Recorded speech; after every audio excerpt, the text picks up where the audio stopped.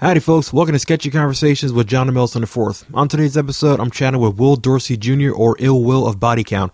We talk a bit about his time in the Baltimore music scene, his work with Body Count, him being the drum tech for Offspring, and some other topics too. As usual, we take it to street level, so if you're offended by language, okay. So, how's it looking in LA?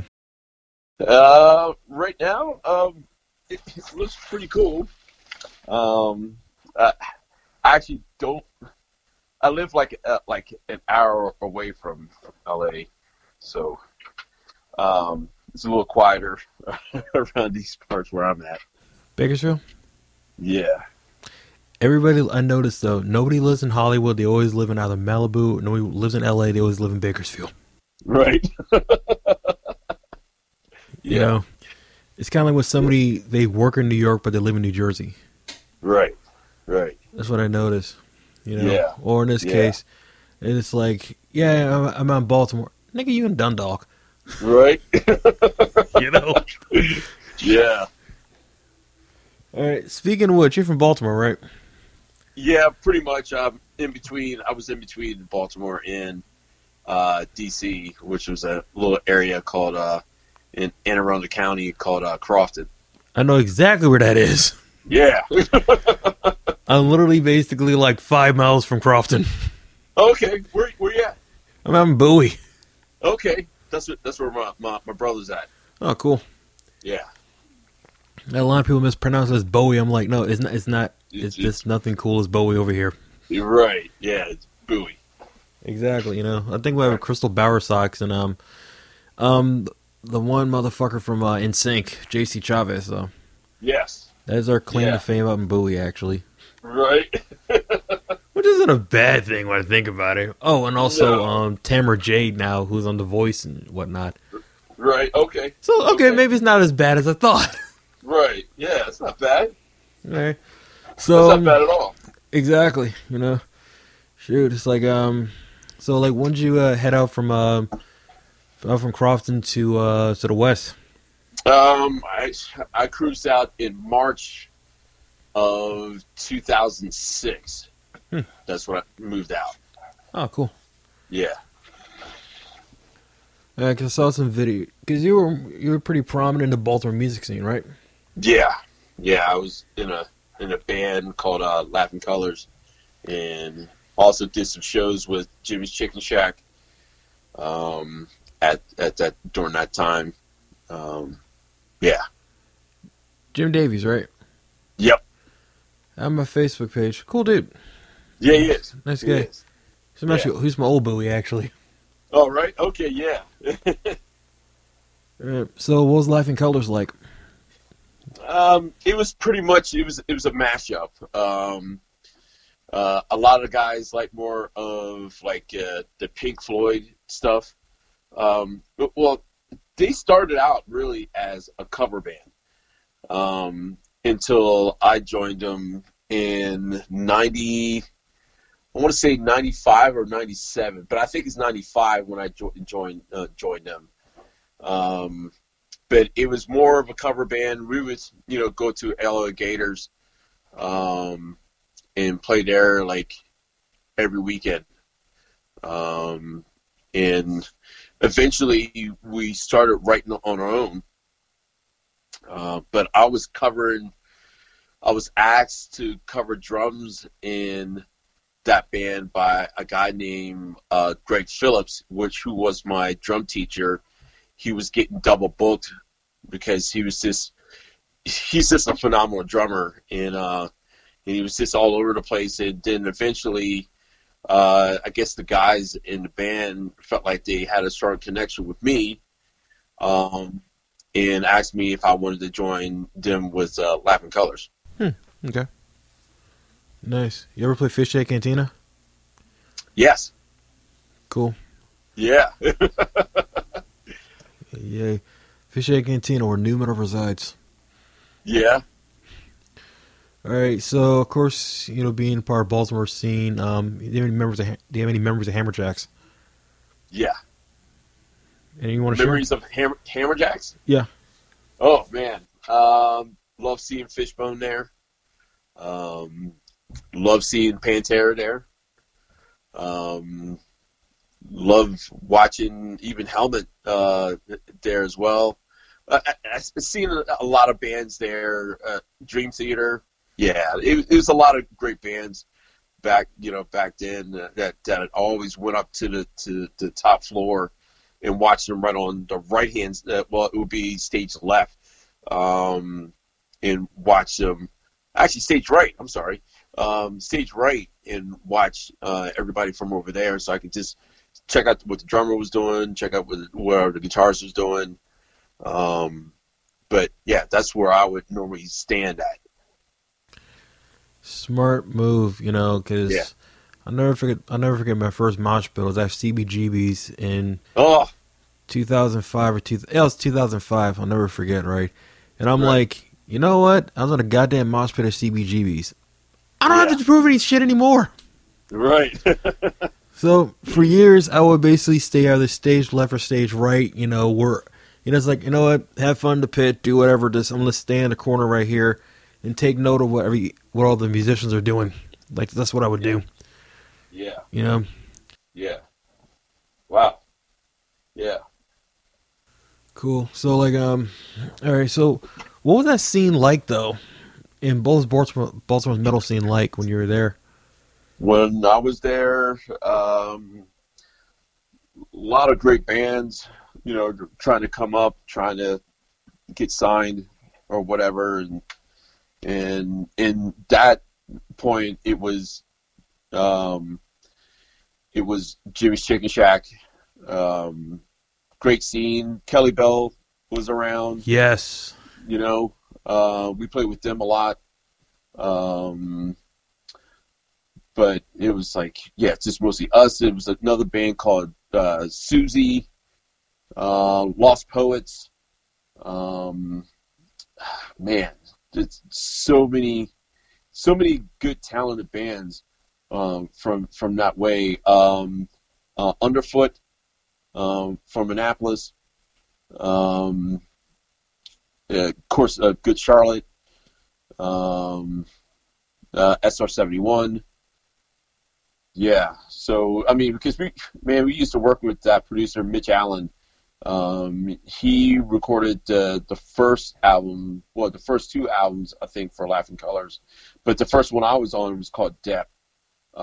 He produced that one, which we got to have a song on the radio on 98 Rock, and that had continuous airplay for a while, and I couldn't believe they were playing on, because I used to hear it at night when I would go home after gigs or whatever, hear it like 2 o'clock in the morning, and they were playing, but it started playing on the regular, like it was going through in the morning, in the afternoon, but I was shocked to hear that.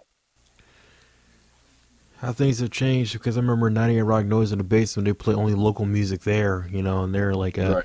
Lord forbid you play anything else outside that, Yeah. Yeah, it's like Noise in the Basement is done now. It's done now, actually. Oh, really? So anyway, when I think of when I think of metal in Maryland, there's only one band I think of. Well, it's not for the Doom stuff. I think of Kix. Oh, Kix. Oh. I remember hearing this story how one of the dudes from Poison, I'm not going to say which one, but, one of the main guys in Poison saw the guys in Kix, and he started doing his act. Oh, really? And that's the reason why they went to the West Coast. Oh, okay. Because it's like, hey, you're doing my act, motherfucker. I was like, oh, shit. Oh, wow. So that's one reason I went to the West, because someone going to get their ass kicked. Right, yeah. So, shoot. I don't know. Another weird thing about, well, not weird, but more interesting about Maryland's metal, like, we have a hard-on for doom metal over here. Right. You ever notice that? Yeah. Like, with Earthride, Pentagram down in Virginia. Is St. Vitus from here? I don't know. But yeah, you can definitely tell look a really hard-on for doom metal, I notice. Okay. Wow. Do you remember a band called Nothing Face? Yes, I do. Okay.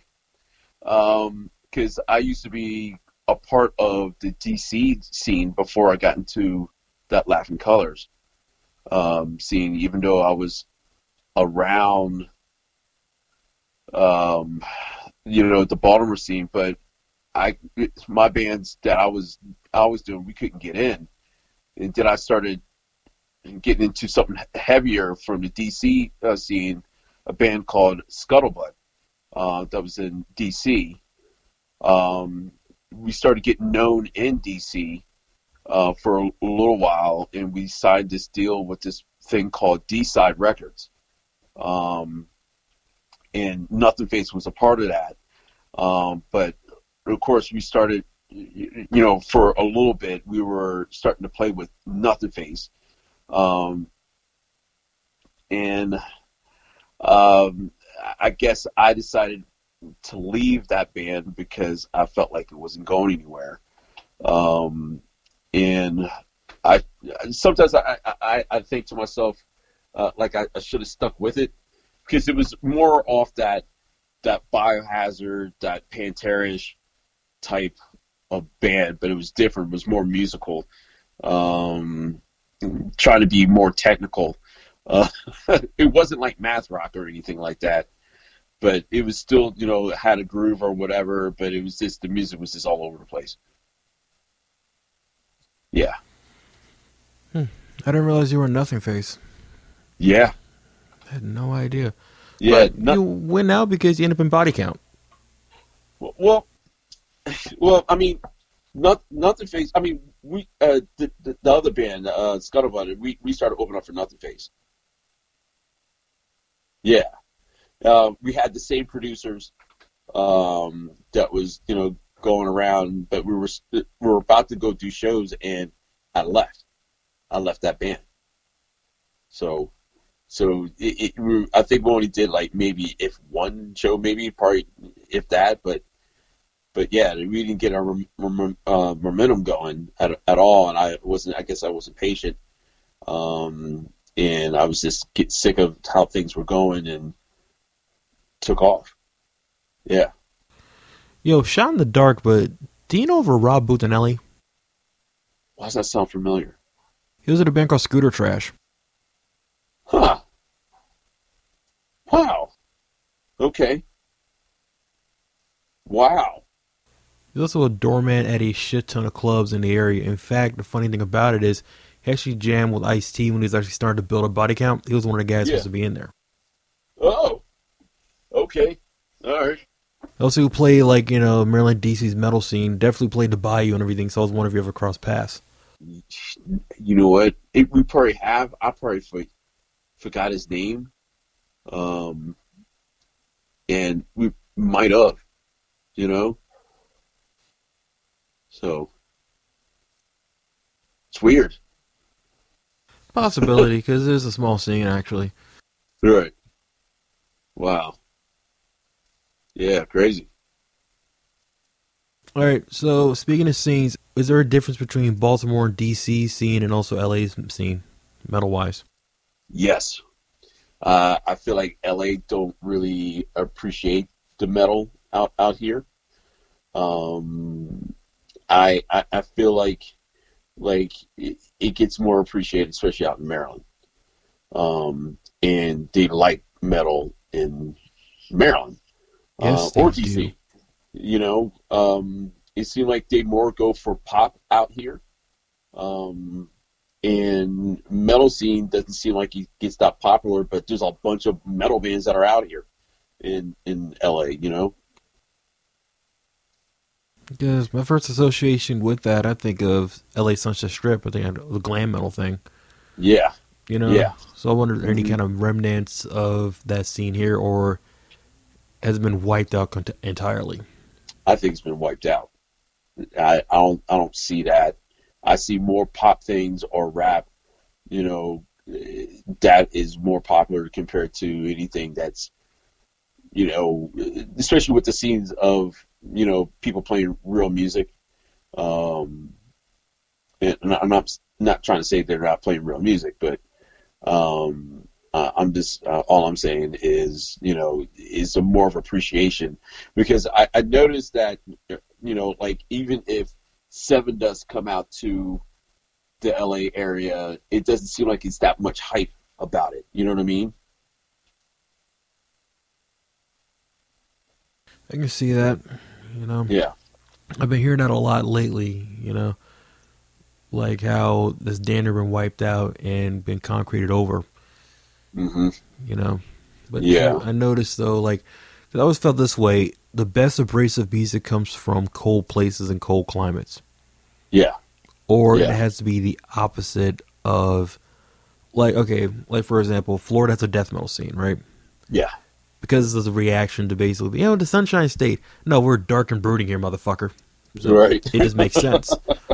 Maryland, especially Baltimore, working class, kind of gritty area. You would think that. Hell, brutal death metal in New York, One thing I've always been kind of surprised by, I'm surprised that punk never really took over in Baltimore. Yeah. Yeah. I mean, when the punk scene was happening, like in the 80s, like at that time, there were some punk bands. There were some good punk bands, especially near the Bowie area. I don't know if you remember this band called Love Slug. Sounds vaguely familiar. Yeah, but they were good, especially punk for punk music. You know what I mean? And I think they could have done something. For bands like this, I always hope that there's some kind of demo that exists, kind of like, like that, like that band Death out of Detroit, right? Yeah. I always hope that bands, even if it was like just like the shittiest of shitty recordings, right, have something or some kind of proof the album existed. You're right. Right. Like, I found out about this one band out of Laurel, Maryland, whose name I cannot remember right now. Laurel. This Really? Like, I can't remember the names for shit right now, but my buddy, one of my buds actually, pointed them out to me, and I'm like, I've never heard of these guys, and they sound dope as shit, though. Right. And they're from Laurel, Maryland. I have no idea anything about them. In fact, I'm trying to look them up right now, because those, Oh, okay. Okay. But, it sounded very Baltimore, put it that way. Right. If you know what I'm saying. Yeah. There was everything to chew and to do in this motherfucker. Right. So I'm like, it was like a black frontman, that's all I remember. And Okay. I'm trying to find like, damn, I can't remember their names at all though. But I can't find information on them whatsoever. Huh. Okay, so there was another band you were involved with called Blacksmith, right? Yes. There's a connection between Body Count and Blacksmith, right? D-Rock, the guitarist, rhythm guitarist that was in Body Count, rest in peace. Actually, that was his side project. He got that to go on, and he got his drummer to also play in part of the demos of that, and they found two rappers were named Sacrifice and Brimstone. And I did a lot of the music that D-Rock was doing after when I got in, but they had some pretty decent music, and I guess some of these songs must have been passed by Body Count that D-Rock had. There was just extra songs that he had, and he wanted to make a side project band, and yeah, that was Blacksmith.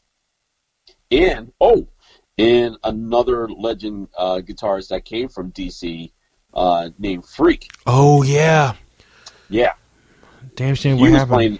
He played that band. You know what happened to Freak, right? We're still trying to figure out what happened. His murder's still on the loose. Yes. Yeah. That's still upsetting me. Yeah.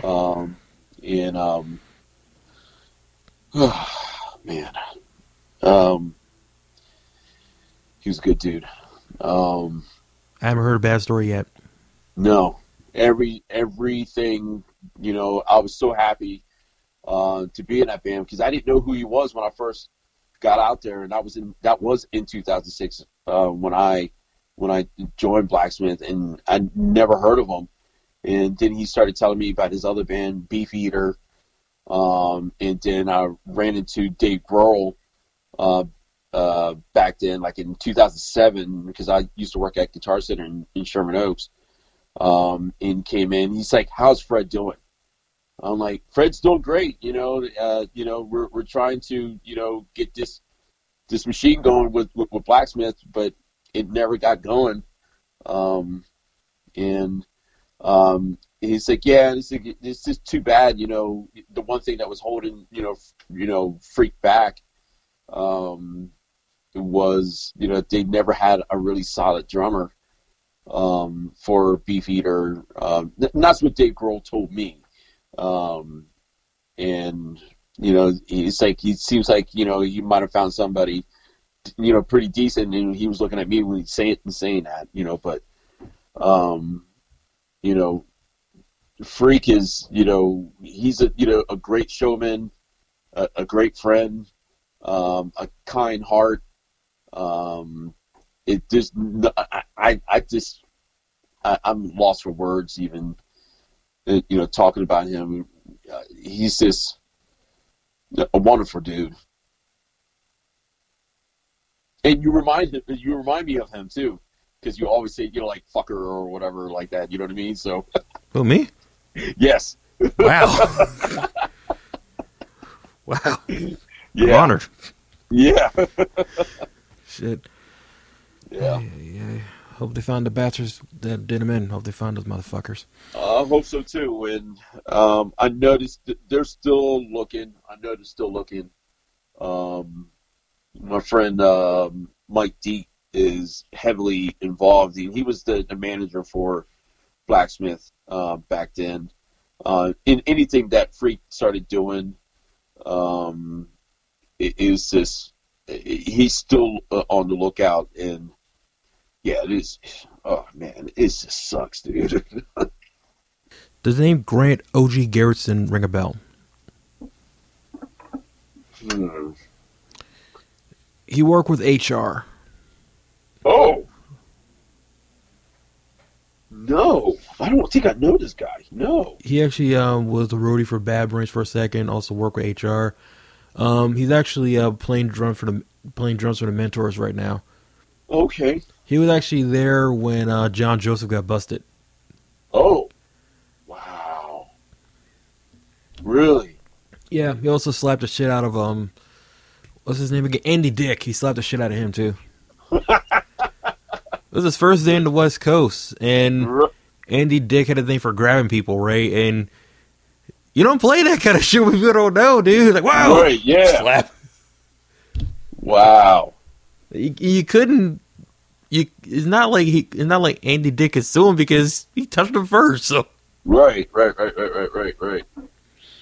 So I was wondering because those other I remember like hearing about Dave Grohl where. He always had a soft spot. Well, not a soft spot. He always tried to look out for bands he worked with back in the DC scene. Whether you're giving suggestions or advice or trying to do whatever. Like, one story is, like, the trouble, somebody is like, from Grant O.G. Garrison would say that it's like, my best impression of Grant. Yeah, the thing about him is, though, man, which guy doesn't sound like this? Yeah, the thing about him is every time he would get drunk and basically give him a record deal, then he's sober, forget he said anything. Yeah. Wow. I gotta tell you, Dave Grohl is kind of like my white whale, if that makes sense. Oh, right. Okay. Yeah, I'm trying to get that interview. You know what I'm saying? Like, there's like 5 gets I'm trying to get though. Right. Okay. You know, I mean, hell, I'm kind of shitting Ovaltine right now because like you're fucking body count, and also from here too. So I'm like, I am a wee bit nervous though. Right. Why? I don't know. It's like, I'll put it this way. Let me explain. First of all, somebody that, because I'm a band, and because like, you guys were playing shows when I just kind of thought, hey, you guys were playing shows. Actually, you literally left the area when I thought, let me try this band thing out. Right. Oh, wow. Okay. So in a weird way, you guys kind of set the way for it was a little bit easy for guys like myself. So, I'm trying to be Right. cool over here and whatnot. Right. And hell, I remember trying to figure out how to play Cop Killer. There goes the neighborhood by ear. So I'm Right. like, Hey. you know, Hey. There's nothing wrong with that, man. Because I don't read myself. Um, I I tried through high school when, especially I went to Arundel High, um, and of course, Crofton Junior and even Crofton Woods Elementary, school, and I never got to read anything down. I was a little bit slow, actually trying to learn how to read, and probably because I needed glasses. bruh, I basically look like Elvis Costello right now. Oh, right, okay, okay. What was the audition for Body Count like? Oh, I, I was at that time. I was drum teching at that time. I was still working for a Guitar Center. I was still just getting into the drum tech game world of trying to start the tech. So I started teching for Dave Stewart of the Rhythmics, for that drummer named Randy Cook. And then, like a couple of days later, after when I started doing that, I got a call from a guy that used to run a place called Ant Rehearsals in L.A. And he said, "Man, you have to audition for this gig." I'm like, "What gig is this?" I was like, "I'm not going to tell you who it is. I'm going to let that person, just call you, and you need to take this gig." He said, "Because I don't play double bass like you do." I'm like, "Okay," because this guy named Richie that used to work over at Rehearsal. I don't know if he still works there or not. I don't know, but he was telling me I need to take this gig. So I finally get the call from Vince. Vince asked me. He said, "Yeah, we just lost our drummer, and we're trying to play this 15th anniversary Warped Tour." And I'm like, "Okay." And so, "What am I auditioning for?" And he's like, "It's like what this Warped Tour thing is about. It's about Body Count." I'm like, "Ice-T's old band? I didn't know they were still around." And he's like, "Yeah, we're still around." So after that, I finally, 2 nights later, I finally went over to the audition. I was playing at some, didn't realize that I was playing on somebody's famous kit. But I started playing, Body Counts in the house to start jamming with them, because that's all I could. I remember that song and Cop Killer, and just trying to play some of those songs with them. And they said, "Good job," and they called me a day later and said, "We need you to do a second audition." And I went and did the second audition, and I guess they made up their mind. But it was only him and, at the time, Bendrix that covered for D-Rock. He replaced them after D-Rock passed. But it was only them two that was auditioning me. So I didn't get to finally meet the band until later. But they told me I got the gig. You're driving this band, and you just drive it as much as you can. And I'm like, "Okay, cool." And then when I finally got in, started learning the whole set. It was probably like a couple weeks later. I had to learn the set or whatever songs that they had for that night. I think we only had like 45 minutes to play. And I had to learn these songs, and Ice calls up. I finally meet Ice, and Ice is just, I could just hear him coming into the room, into this rehearsal spot. And of course, we have this whole rehearsal spot. It's just us, just the band. And it was like a full-on stage type rehearsal. And all I could hear Ice is just saying, "You better not suck." Just say, don't. I hope he's not wasting my time, Vince. It's like it's because we got stuff to do, and it's like, man, it's like this guy better be good. And of course, I'm just nervous, as hell, like this, trying to do the best that I can, trying to learn these songs. So we go through the. Well, let me go back. He finally, I finally meet him, and sit there and talk, and then he's like, "Man, you need a name." I'm like, I was like, "Just call me Will." And he's like, "Nah, I don't like that. You have to have some kind of stage name." So he just thought it was only like if a minute, and he's like, "Your name's Ill Will now." I'm like, "Okay." Okay, that sounds pretty dope, And that was it. And of course, after a while, he's like, "Man, it's like something's bugging me about this set. We need to add another song." I'm like, "What?" And of course, it's a song from Judgment Night that he done with Slayer. Yes. And I did not learn that song. So yeah, it's like I don't know it. Can you give me about 5-10 minutes? And it wasn't even 10 minutes. It was like more like 3 minutes. I started getting into the song, trying to learn it. And because I remember, back in the day, but I never really learned it. Yeah. And he, of course, the double bass part that's in that song, he wanted to see if I could play, and he puts the mic in the bass drum. And just listens. He's like, "Yeah, he can do it. Yeah, okay, that song's going to set." So that was part of the weirdest thing I ever really done, and just being nervous at the same time, trying to play in front of this dude, Okay, so I'm just curious, how do you go about learning a song like that under pressure like that? I just have to listen, concentrate, see how many times things goes around.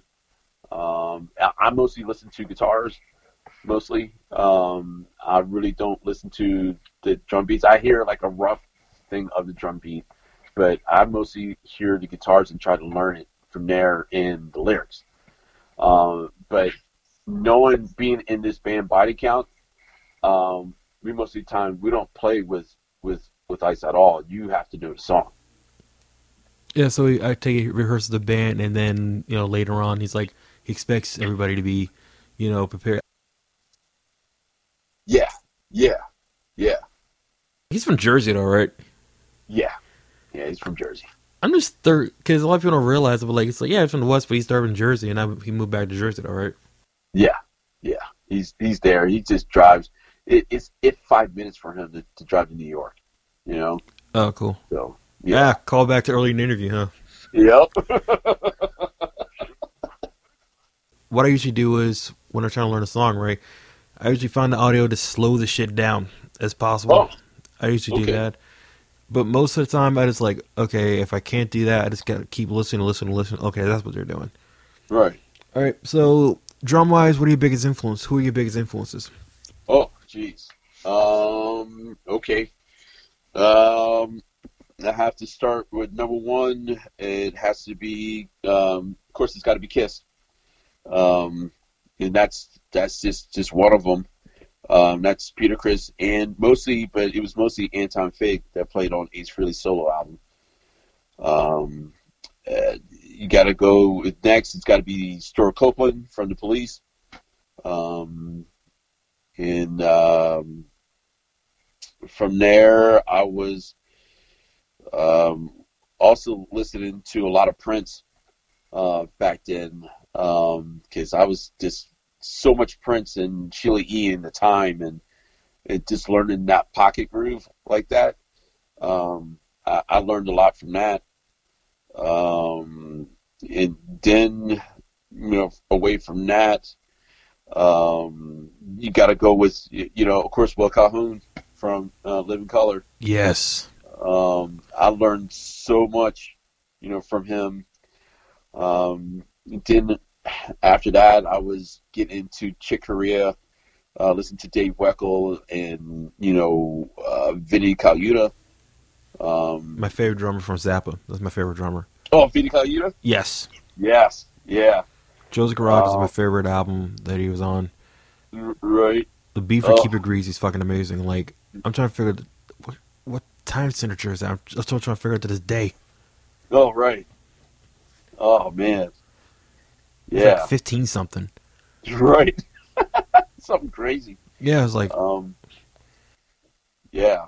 A little bit of Billy Cobham. I was getting into. It even like going to Deftones with A. Cunningham, and getting into that.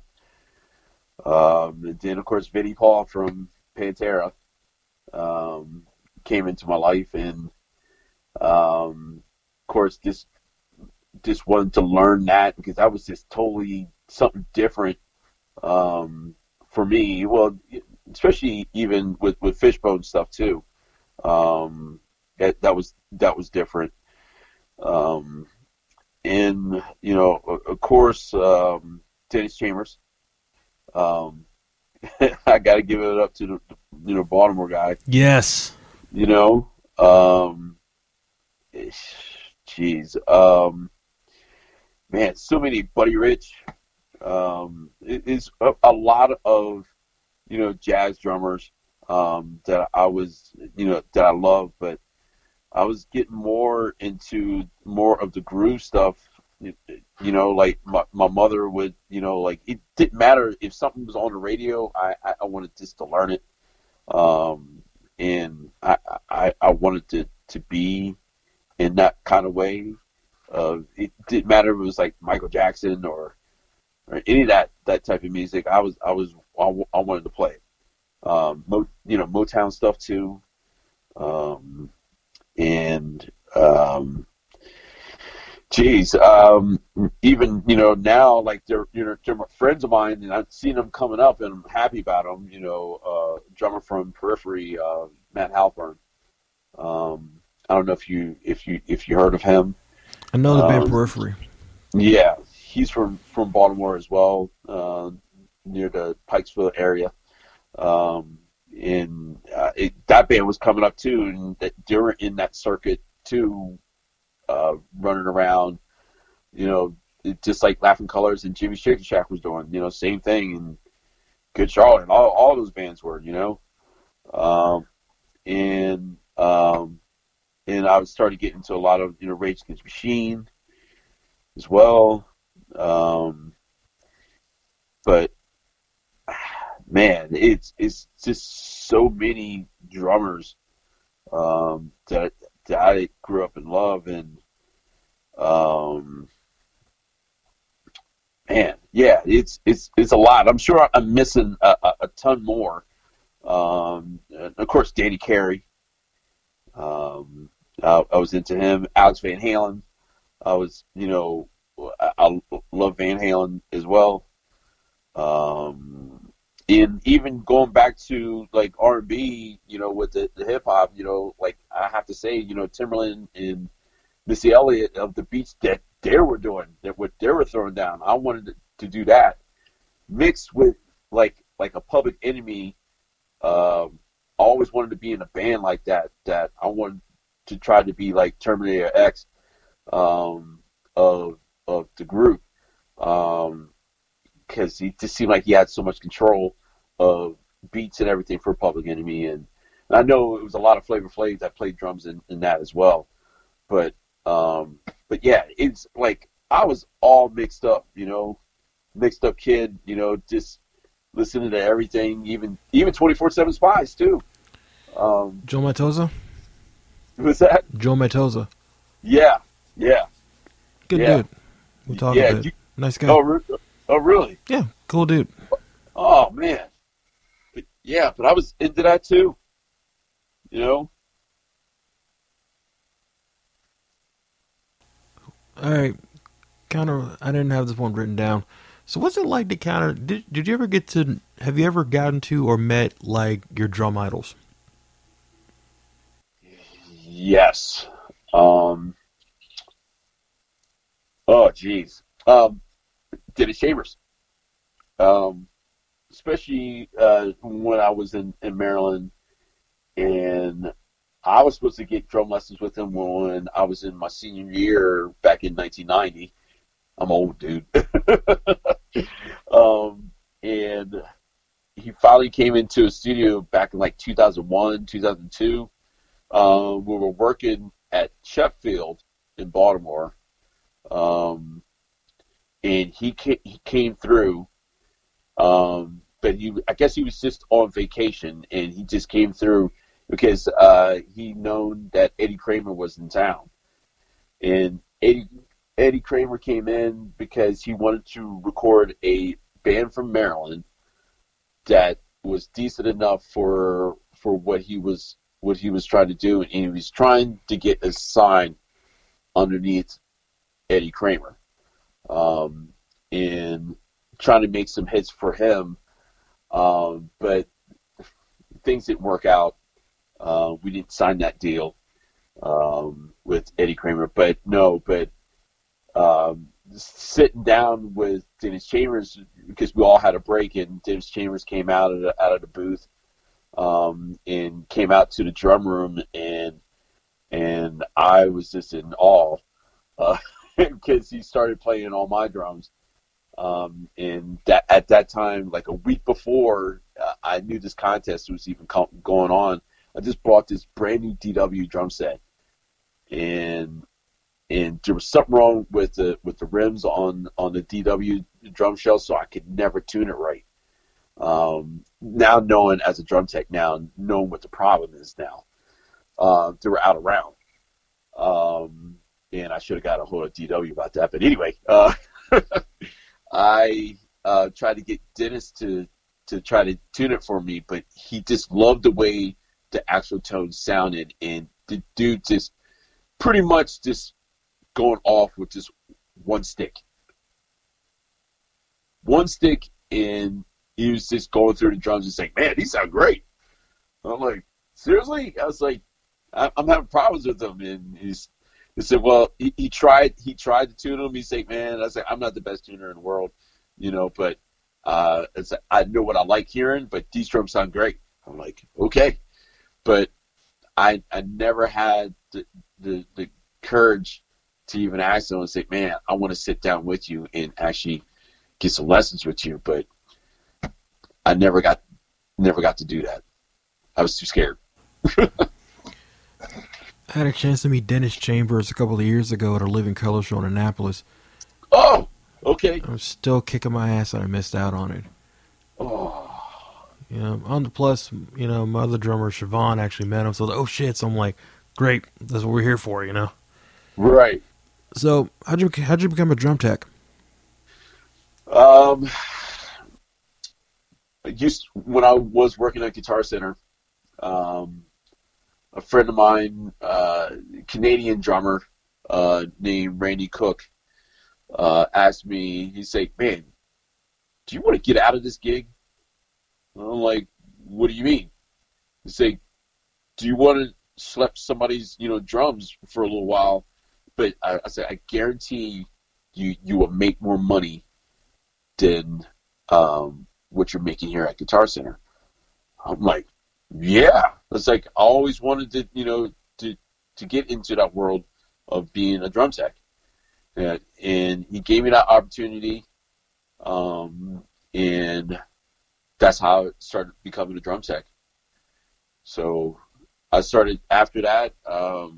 I started teching for another guy. After that, I was teching for Selena Gomez's drummer, and I started getting gigs like that. Then I met another guy named Steve-O, who is a tech for The Voice, for our boy Nate Morton. That's a Mariner as well. And that was an ongoing thing with that. Me going back and forth to NBC and stuff like that, and being a part drum tech, with them. But I was teching on The Voice, which was awesome experience, to do TV at that time in teching. That's what I wanted to do. Nice. You also are drum tech for Offspring, right? Yes. Yeah, I'm currently drum tech for Offspring. Yeah. Cool. So how do you balance playing drums for Body Count and being the drum tech for the Offspring? Oof, it's sometimes challenging. I have to call other drum techs to cover me for Offspring, but they let me. That family lets me go when I need to. When I have to do some shows with them, it's depending on how long our run is. Most of our shows are one-offs, or it's a whole tour, especially in the summertime. And I might be gone from Offspring for like a month. But I come back during that because there's a big relationship between a great relationship between me and my bass player Vince, that's in Body Count. But there's a longer history with Vince and Pete Parada, the drummer for the Offspring. So that's all family right there. I'm always intrigued how everybody knows each other through 6 degrees of separation. Yeah. I'm always intrigued by that. So one thing I learned is I just learned one thing importantly, to learn to shut the fuck up and listen, because a person I might not be a fan of, that could be like the godfather of their children. Right. That's one thing I've learned. Or like, dude, that's my blood brother. It's like, what do you mean? It's like, you never mentioned that before. Right. Oh, man. For example, I found out that, Corey Taylor's best friends with Twista. Oh, jeez. What? Yeah, they're like best buds. Oh, jeez. Okay. And the funny thing about it is Corey Taylor can do the chopper flow, right, as Twista, right? So there's a rumor going around that there was like one time at a show backstage that Corey Taylor, when he still with Slipknot, but people didn't really know what he looked like because nobody gave a shit about Stone Sour wasn't as popular as they are in this time now. Right. Okay. So next thing you know, they see like this white boy basically doing the chopper flow with Twista, trying to keep up. Oh. And a lot of people don't realize it was Corey Taylor from Slipknot because they saw the mask on the shit. Oh, wow. So that's one thing I learned. It's almost and how these worlds collide and everything, Yeah. So I'm like, shoot, Yeah, it's a small. It definitely is a small world. You'd be surprised.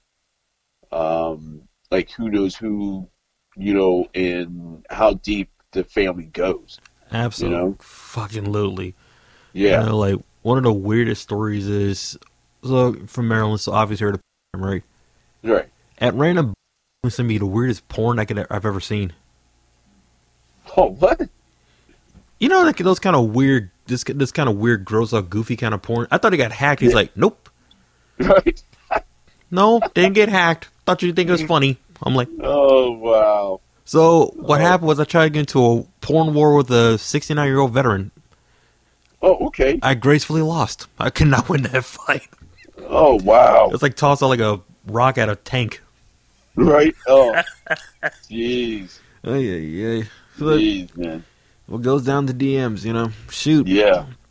But like Vernon Reed, he's cool as shit too. It's like we talk a little bit as well, Right. So like you're right. It's like that's one of the coolest things about it when you ever get like at a certain level, right? And you realize, yo, these are the people I grew up on, looking up to, like reading interviews on, and now, I just went to lunch with them, or, we just like I just got off the phone with them. That's one of the coolest things. Right. I'm sure. Yeah. It still blows my mind, that still happens. And that once you get to that level, it's all gravy. You know what I mean? It really is. I mean, especially even like a person like Ice, um, and how often he actually calls you, and we're me and him are, it just seems like, yeah, we're boys, because we're trying to get something going, and especially, with songwriting, and or like he just lets me know, like, okay, we're doing this, we're doing that. It's nice to have that conversation, and you're included in it. You know what I mean? I can tell, from the interviews, I can tell that he's very hands-on. Yeah, very, very hands-on. Even, I mean, we could write the dopest, that, like the three of us could write, or, between me, Will Putney, and Vince, or whatever, and he's like, no, I don't like that part. Cut it. And it's like, oh, okay. So, because it might not match up with his flow, what he's trying to do, and especially in that, that type of songwriting, like that, and it has to make sense to him. So, all right, that was actually kind of funny. I was about to ask, like, how did Body Count go about writing songs? Oh, well, everybody, throws their hat, their song in the hat, and basically, we get all these riffs or whatever, and try to come up with the best riffs that we can, and basically it has to fit right with Ice. And because he, we're trying to make the best songs for him. That's how we did Carnivore, for Body Count, going that way. Because the last record for Bloodlust, we actually got a chance to all of us go through some stuff, for like a month or so, and all go through it. And I was like, all right, here's a batch of songs, and we give it to, our producer, Will Putney. But we'll still go through it with Will Putney and start chopping some things, and that's how we're right, because he wants to make sure this is right and it makes sense that we can do it this way. But I'm glad we have a producer like Will. So you guys just jam and find like the best riffs out of those jams, I guess? Yes. Okay. Yeah. I'm not gonna lie, because lately when it comes to songwriting, it's kind of those weird things where I'm trying to get back into it. Like, I damn near forgot my process. Oh, man. So it's almost like stuff like this kind of helps. Like, okay, so that's what I did. It's almost like, imagine, if you will, that you have a wild night on the town, right? And it's 8 p.m., right? You at the first bar, and it's like first drink, and next thing you know, it's 11:45 the next day. You're in a hotel and you're looking around, and what the hell happened? And you find notes, gives you clues what happened the last few those hours and everything, and also Polaroids too. So it's kind of like, this is a weird analogy. So like, okay, so that's what I did. Okay, so now it's kind of okay. I dreamt that part. Okay, apparently didn't dream that part. So now I'm kind of piecing together. So, okay, now this kind of helps out a lot, though. So, okay, so I was wondering, do you play anything else aside from drums, though? I don't. I was, to be honest with you, I started playing guitar first. Actually, piano first. But for some reason, drums just took over. I'm trying to teach myself how to play guitar. And I just need to sit down with it and actually try to play guitar. It helps out immensely, because Joe Satriani started the drummer. Oh, okay. As did Frank Zappa. Wow. Frank Zappa didn't pick up a guitar until he was 18 years old. Huh. Yeah, he's like a total percussion drummer guy. In fact, listen to all the music, it makes all the sense in the world, where it's really drum oriented, because he started as a drummer. Wow. Okay. Okay. That's crazy, man. That's crazy. So okay, so I was curious. So what were the sessions for Bloodlust and Carnivore like? Um, the recorded sessions for those were it was just me, Vince, it both albums really. Me, Vince, and Will Putney. Um, because all the guitars were already scratch tracked already, so we had to go to for Bloodlust. We did it at Will Putney's studio in New Jersey. And same with Carnivore, same place. We wanted that same type of thing, same type of writing, whatever. It was just pretty much just the three of us, and then of course eventually the four of us, because of editing, because some things might have been too long for Ice or whatever. Of course, those would get edited. But after I was done, because I had to go back to work, so I had to get back out with Offspring, especially with Bloodlust. Bloodlust was that took a few months actually. Just remembering back to that because I remember we were starting to write for it for Bloodlust out in Arizona, and then we finally got Will Putney in. Started. He wanted to hear all the guitars and everything what everybody was playing. And of course, he starts recording, doing pre-production, going that way. And then it took another, I'm going to say 2 months for the whole process of Bloodlust. Maybe 3 for that whole process to go. Because after I was done with my drum tracks, it was maybe a week of me putting down drums, and then Ernie and Juan will come in and do guitars, and then basses last. Going that way. I was always used to drum, then bass, and then guitars. Yeah, but for some reason, Will Putney always feels like it's better to go like this, go with guitars and drums first. I'm like, oh, something new. I never tried it that way. I guess the bass just fills it out more from what I think that's what he was saying why he records bass last. I can see that. I mean, Nevermind the Bollocks, that's how they did it. They recorded drums, guitars, vocals, and then bass last, Right. In fact, I never forget I forgot the Def Leppard album. I forgot which one it was. But they literally recorded everything to a click and recorded drums last. Whoa. Was that before he lost his arm? No, this is way after he lost his arm. It's like okay. Maybe it's either their last album or second to last album. Huh. One of the last 3 albums they put out, actually, they recorded drums last. Wow. I know, right? That's different. Really, I mean, the only other person I can think of was Sly Stone. Right. He'll play everything, record everything to the rhythm ace and then have drums recorded last.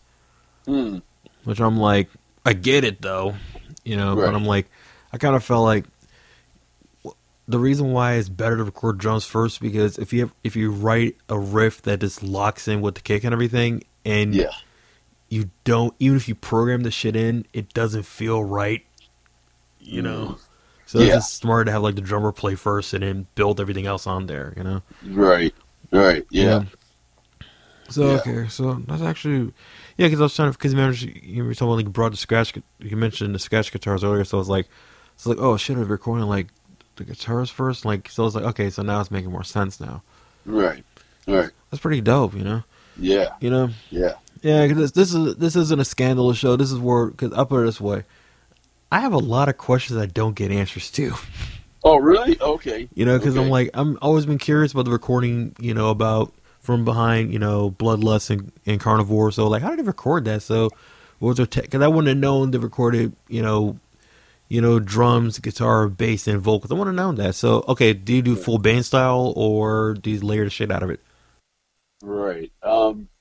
Because really, we record everything. Let Ice listen to it after everything's done, when everybody's done with all their parts. And Ice starts writing on top of that to see what he can do with that. Then he would nitpick at will. It's like, okay, you need to cut that verse shorter, like make it half of that. Let's jump into the chorus now. At that point, because he'll have something in his mind. Because I remember recording the song Bloodlust. It was totally different compared to what it is now, what's on the album. Ice dropped out because on that song, I don't know if you're familiar with that song or not. It's with the guitars, it was like, and it kept on going. He wanted to go, cut it. Oh, okay. Cut it, because he just wanted to talk through there. So he had a speaking thing that he wanted to talk in the beginning of the song. It was like, that's different. So never would have thought of it like that. Not until Ice, brought that up. And it's like, all right, we're going to do some editing here.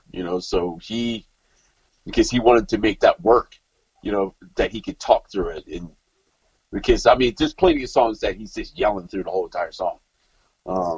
And I guess he wanted something to do something different. I can tell that. Because remember, like, on the intro for No Lives Matter. Yeah. Yeah, I noticed, even from the days of the first Body Count album, when he did the monologue on Cop Killer, I noticed he does that, Right. I always dug that. Right. Going back to No Lives Matter, do you know who wrote that song? Not Fill Me In. Huh? No, Fill Me In. Oh, me. You're fucking kidding me. No, I wrote it. Do you have any ideas how many times I shared that song with my bandmates?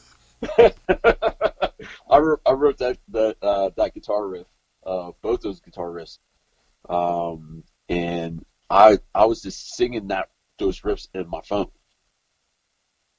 Do you have any idea how many discussions that song was basically brought up? Actually, if it was like in some of the black rocker groups I'm in. Do you have any idea? What's that?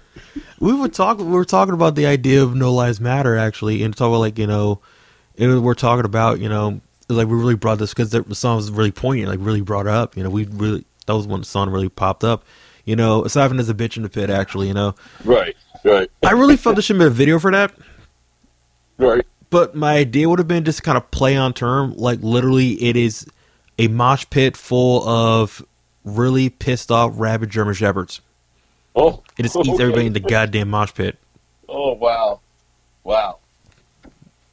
I just always am like, it would be kind of cool if it's just me thinking stuff like that. And then she turns this, and then this K9 turns to a just rocker chick, and it goes to the next concert. Same idea, kind of like American Werewolf in London. Right. Oh, okay. Kind of like that. Okay. Yeah. Shoot. So that is so. Wow, I did not know that. Okay. All right. So let me tell you about this writing process. Okay. So we were getting songs from Biohazard, Billy.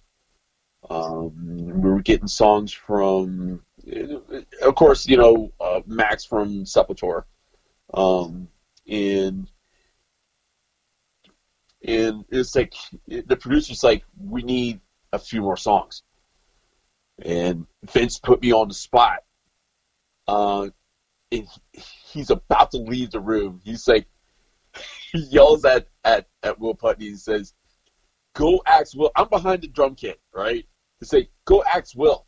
Will has a whole bunch of songs in his phone that he wrote, that he sung in his phone. Listen to him. It's like, I'm telling you, listen to him. I'm like, oh, geez, Vince, why are you throwing me under the bus? And especially like me just singing guitar riffs. Because I don't know. What attracts me to rock music is guitars. Um, and I sing guitar riffs all the time. You can ask my wife that, and I'm just all over the house. I'm always singing some kind of, stupid, you know, rhythm guitar um, type of type of riff or whatever. And we start going through them, and he picks out two of them, and he asks me, like, what are these two riffs that I'm singing? So I'm singing to him, the way I can, and he's trying to figure it out for me. And that's how I rewrote No Lives Matter. We finally get the whole song down the way how I wanted it. Because the middle part of that song, because I wanted a breakdown of that, and I love that band Refused. And I think it's called White Noise, or but there's a flanger type guitar that's in that song that I wanted in this song for that. And I think I want to come kind of an idea of guitars chirping a little bit in this middle part, but I wanted to go, but and I said it has to. I don't know if they call it intensity or how it's not like straight guitars. It's just like kind of like background music for guitars in that. And it's like, no, I got you. I said, I got an idea, and he does it, and I'm like, perfect. So after I finish playing drums, we all go in the studio, and we start recording the song for not Bloodless, but No Lives Matter. And I just literally just finished playing the drum parts for No Lives Matter. Ice comes in the studio. I'm like, oh crap, because Ice hasn't heard this song yet. And Will's like, here's a new one for you. And of course, with the drums in the beginning, and and he's getting into it, and he's like, Will. It's like, who wrote this one? It's like, why don't you go ask your drummer? So Ice, with this mean look, side eyes me, going like, huh, it's all right. He doesn't crack a smile at all. Didn't crack. Because we all say in the band, like, we don't care who wrote the song, and it's like, if you do, just like, do you want a cookie, or or whatever, it's just, it's a group effort. And yeah, there's no big heads in this band at all, because Ice makes sure of that. It's like, oh, you think you're all that because you can write a song, huh? Oh, okay. So it's just funny how his reaction, he didn't want to be excited about, that, oh, I got someone else that can write in this band. So I can see that, I can see why you had to play it cool. I can see that, Yeah. Because I'm thinking about the guy from Colors and everything, and also the one album cover where he's in front of the pool with the fucking gun. Also, so you can't have the same guy getting hyped up over a song. It kind of kills the mystique. Exactly. So yeah. I get it. Shoot. Right. It's funny that way. I don't think that the rest of the guys in the band even know about this story. I'm sure Vince knows, but yeah, it's kind of, it's just awesome that that he actually liked the song, and he put something cool over top of it, with with those lyrics for No Lives Matter. Yeah. So what's something you learned in every band you've been involved with? What's something you learned? Um, what I learned is trying to keep the crowd moving, and getting their body reaction because I'm all about movement, um, and trying to see if they get into it. I want to see the neck going, and I want to see that. That's what gets me going. That's what I learned about every band. Plus, learning about the frontman of each band. Of how much control and how much you need to pay attention to the front man. So, especially if you're working with a guy named Ice. So, yeah. You know what? Ice-T had one of the smoothest pickup lines I've ever heard. Mm. How he picked up Coco, actually. I thought one of the smoothest shits I've ever heard, actually, right? Right. There's something like, it's like, well, you can't spell nice without ice. I'm like, God damn it. Right. That was the smoothest shit I ever fucking heard, actually. And I'm like, and that's, from what I gather, that's how they started talking, Right. Yeah, I don't even know, but I mean, I love them both. They seem cool. They seem like pretty cool people, I remember he was on Duckman. Was that? I remember he did a guest voice on Duckman for a couple episodes. Oh, yeah. And he was actually flat I remembered. Oh, man. Yep. Shoot. All right. So what's your gear setup? Just curious, though. All right. You want to go with drums or cymbals first? All of it. All of it. Okay. So drums, Mapex drums, Saturn series. So you go with your 8, 10, 12, 14, 16, two 22-inch kick drums. I use a snare drum company called DTS, and that is pretty much it's a brass snare drum, almost kind of like a black booty, but it's actually specially made for me. It has looks like it has bullet holes going through it, the snare drum.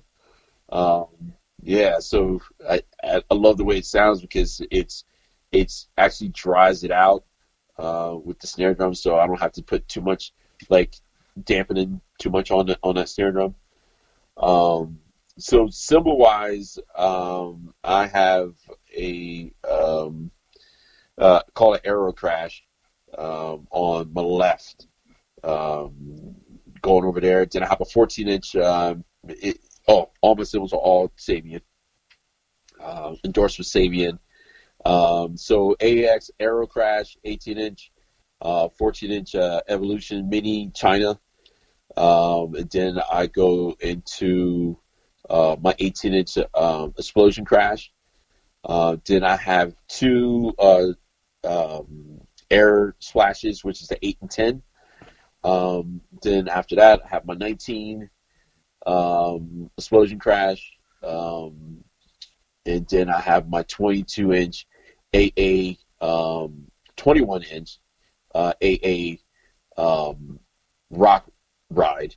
It's actually from what I heard that it was Ray Lazier's ride that he used to use when he used to be with David Lee Roth back in the day, because we played a bunch of shows together, talking about us and Korn. And then I'm using for my other China is a 19-inch Extreme China that I'm using with them, and I'm using a 20-inch AA medium crash that just came out, and I love the way their medium crashes are sounding now. It's just awesome.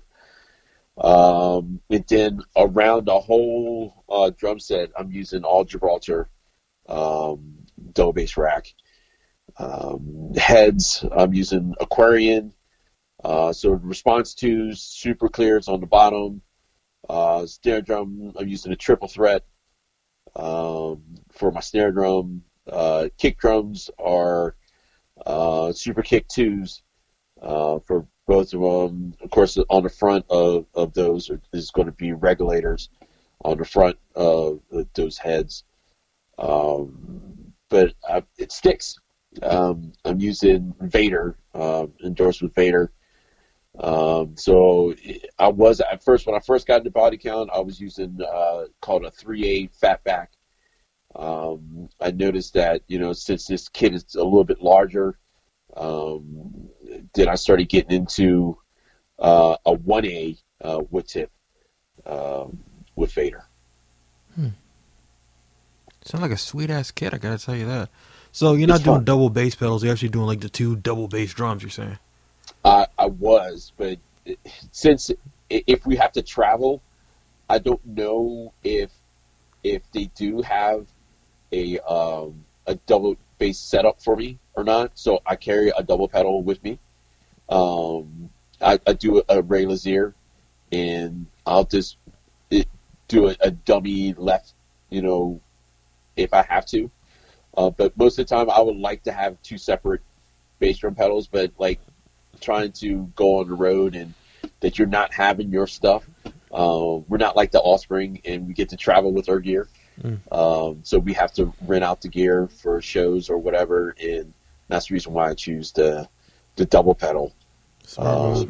Yeah, so I don't know. I don't know what I'm going to have. So smart move. I have to do it that way. I never forget. It's like having a drummer that can play double pedal, do double bass drums over double pedal is a fucking blessing. I gotta tell you that.